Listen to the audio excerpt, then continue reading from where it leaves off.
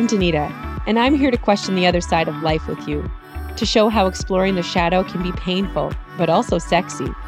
We ask our listeners to unravel parts of themselves they try to hide, and this can be scary, and also bring moments of revelation and elation. In the next 15 to 20 minutes, we are going to question and move through fear and some avant-garde ideas that might make you feel rage, grief, sadness, and also joy. I'm going to share insights and personal experiences about how I've been embracing the dark so I can live in my light. Welcome to the other side.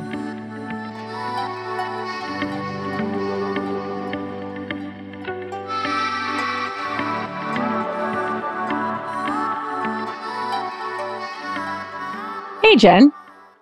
Hi, Danita. Okay, I'm going to jump right into it. Jump, girl. I'm here to jump in after you. Okay, what do you think about humiliation? I laugh about humiliation because I feel like I have felt humiliated multiple times throughout the course of my life, but in like light ways. So maybe that's why I laugh. I mean, light ways, but do those light ways compound and make something greater? Oh, you're going to tell me. I'm sure of it.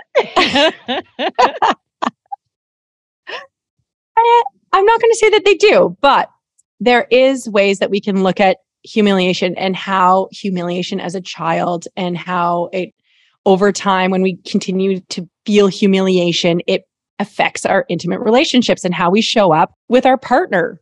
I know this is a very simple question here, but can you explain at least the idea of like the feeling of humiliation, right? Because there's different emotions and different words, just so people get the idea, the feeling of humiliation before we dive in.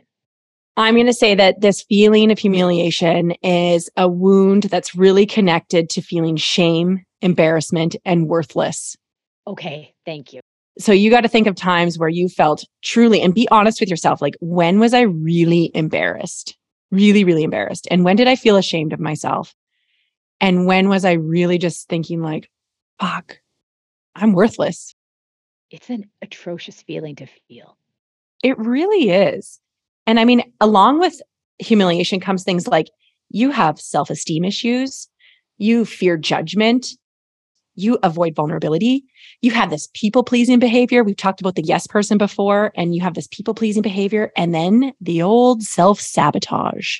Oh, that hurts. It hurts. So imagine like you're in this relationship and your partner's trying to really show you all this love and attention, and you, out of fear of feeling shame, embarrassment, and worthless or humiliated, you start to push away. Like you do something somehow to push away from them because you don't want them to see your flaws and you don't want them to reject you.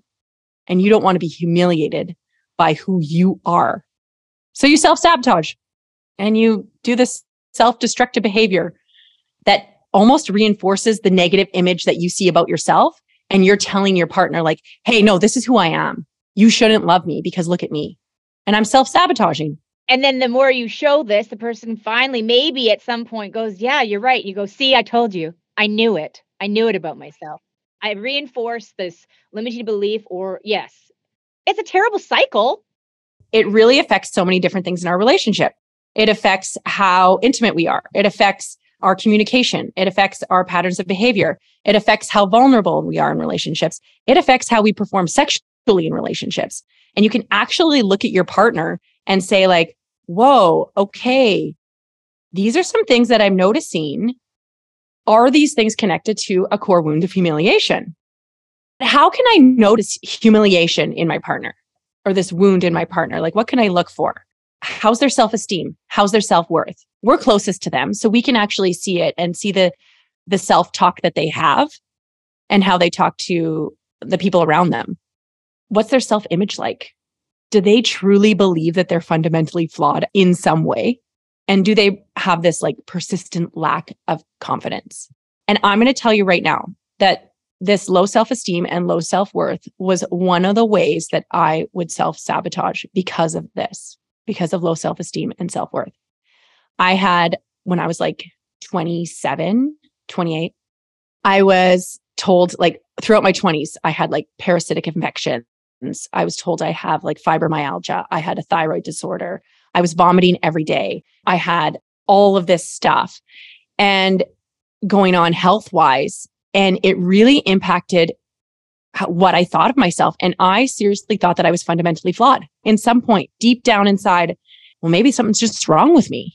Before I would even start a relationship, like when I started a relationship with Kurt, it was like the very first day that I saw him, I'm like, you might not want to get too involved because this is XYZ. And I have this wrong with me, this wrong with me, this wrong with me. Over the course of our relationship, it will come up where it's like, I have that insecurity about my health. And it's like, well, are you sure you want this relationship? Whenever I was starting to feel really uncertain about a relationship, and I would try to self-sabotage it that way. I wonder though, I mean, first of all, Danita, I'm sorry you had to deal with that. And secondly, it's like self-sabotage, yes, but it's almost like, do you think it was like self-preservation, the way that you thought, if I tell this person XYZ, all the things, the flaws that stand out, because they're going to find out anyway, if I tell them that they either will accept me and we carry on, or truly that they'll just reject me and I'm safe, that I can just be as I was. I can see self-preservation, how you're wanting to get it out there. But for me, it truly was like I was sabotaging it before it even started. I didn't even give him a chance to know me. You didn't even give them a chance to know Danita. Like, you are exceptional. So it's like everyone in the world has positive and negative things about them, but you just put all your negatives on the table right off the hop instead of highlighting the 99.9% that's magical about you.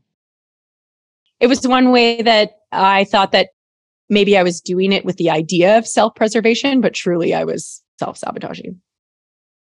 So then, it's just, you look at low self-esteem and low self-worth.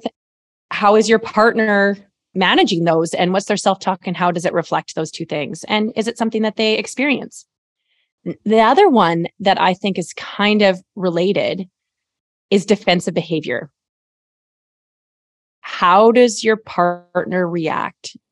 Do they get defensive, or do they overreact to criticism and even innocent comments? Like, for example, in a previous episode, we had talked about a mouth guard being left on the counter, it leaving germs behind, and then roommate coming up and saying, hey, this is gross. Now, if I had responded with huge defensive behavior, or if I was really offended and overreacted to this, I mean, that's maybe a highlight. Do I have this core wound of humiliation? Am I connected to it somehow? And am I feeling shame and worthless because of this?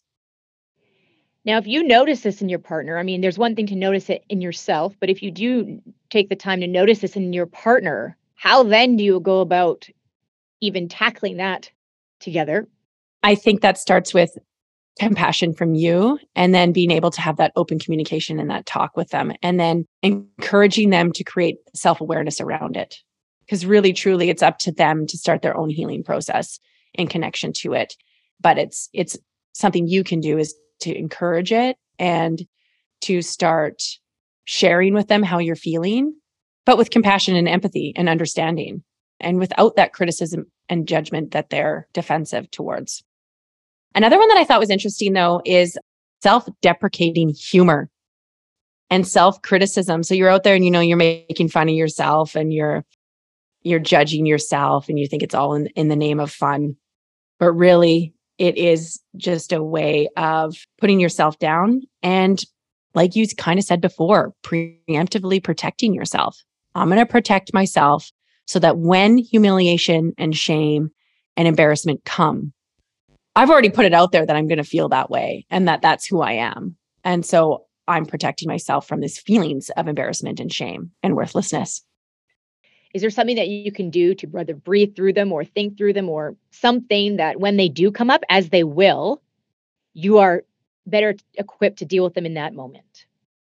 I think to create an awareness around them and then acknowledge them. Like you just said, if you feel it happening, acknowledge that it's happening. Whoa, I'm feeling humiliated.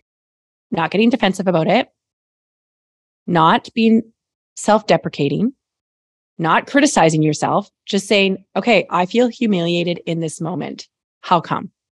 How come? And then be honest with yourself.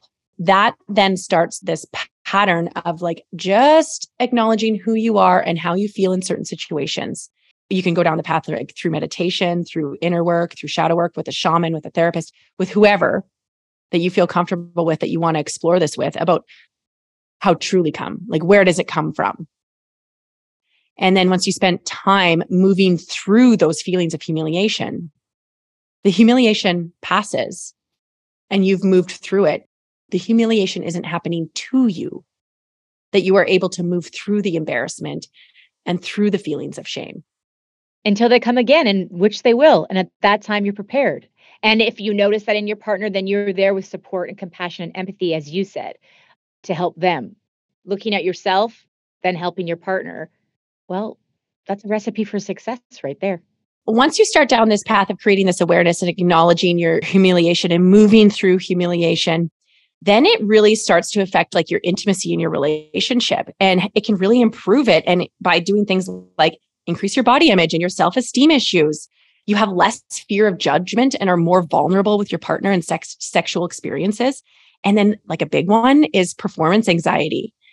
If you've ever had sexual performance anxiety or even just intimate performance anxiety, moving through this idea of humiliation and shame and worthless can really help improve this idea of sexual confidence.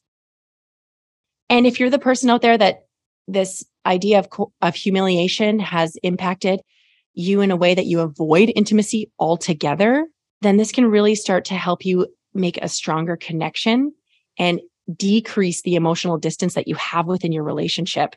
And then finally, just unhealthy power dynamics.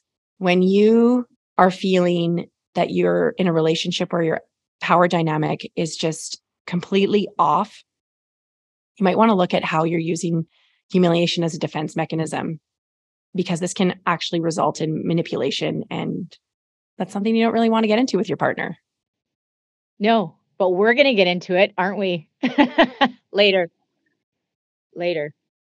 Well, thank you, Danita. I really appreciated you sharing. I know I learned a lot, and it's like my mind is racing with all these different thoughts, but I'm really grateful for your information and for what you shared. And I am really interested to speak to you about manipulation as well. Yeah, we'll get into it at a different time. Thanks, Jen. I really appreciated this conversation, and thank you everyone for listening. Thank you so much for tuning in to today's episode. It is my mission to help as many people as possible explore the other side of life, to find awareness in their truth and learn to love where they are at and discover where they can go. So if you found support and guidance in any way today, I would love to hear from you. The best way is to simply share your love by leaving me a comment on whatever platform you are tuning in from. I will be reading every single one of them. Or you can connect with me on YouTube, where I share healing sound meditations. And you can always learn more about me, my services, and what it is I do at www.gypsyheart.ca. That's www.gypsyheart.ca. I can't wait to connect again soon.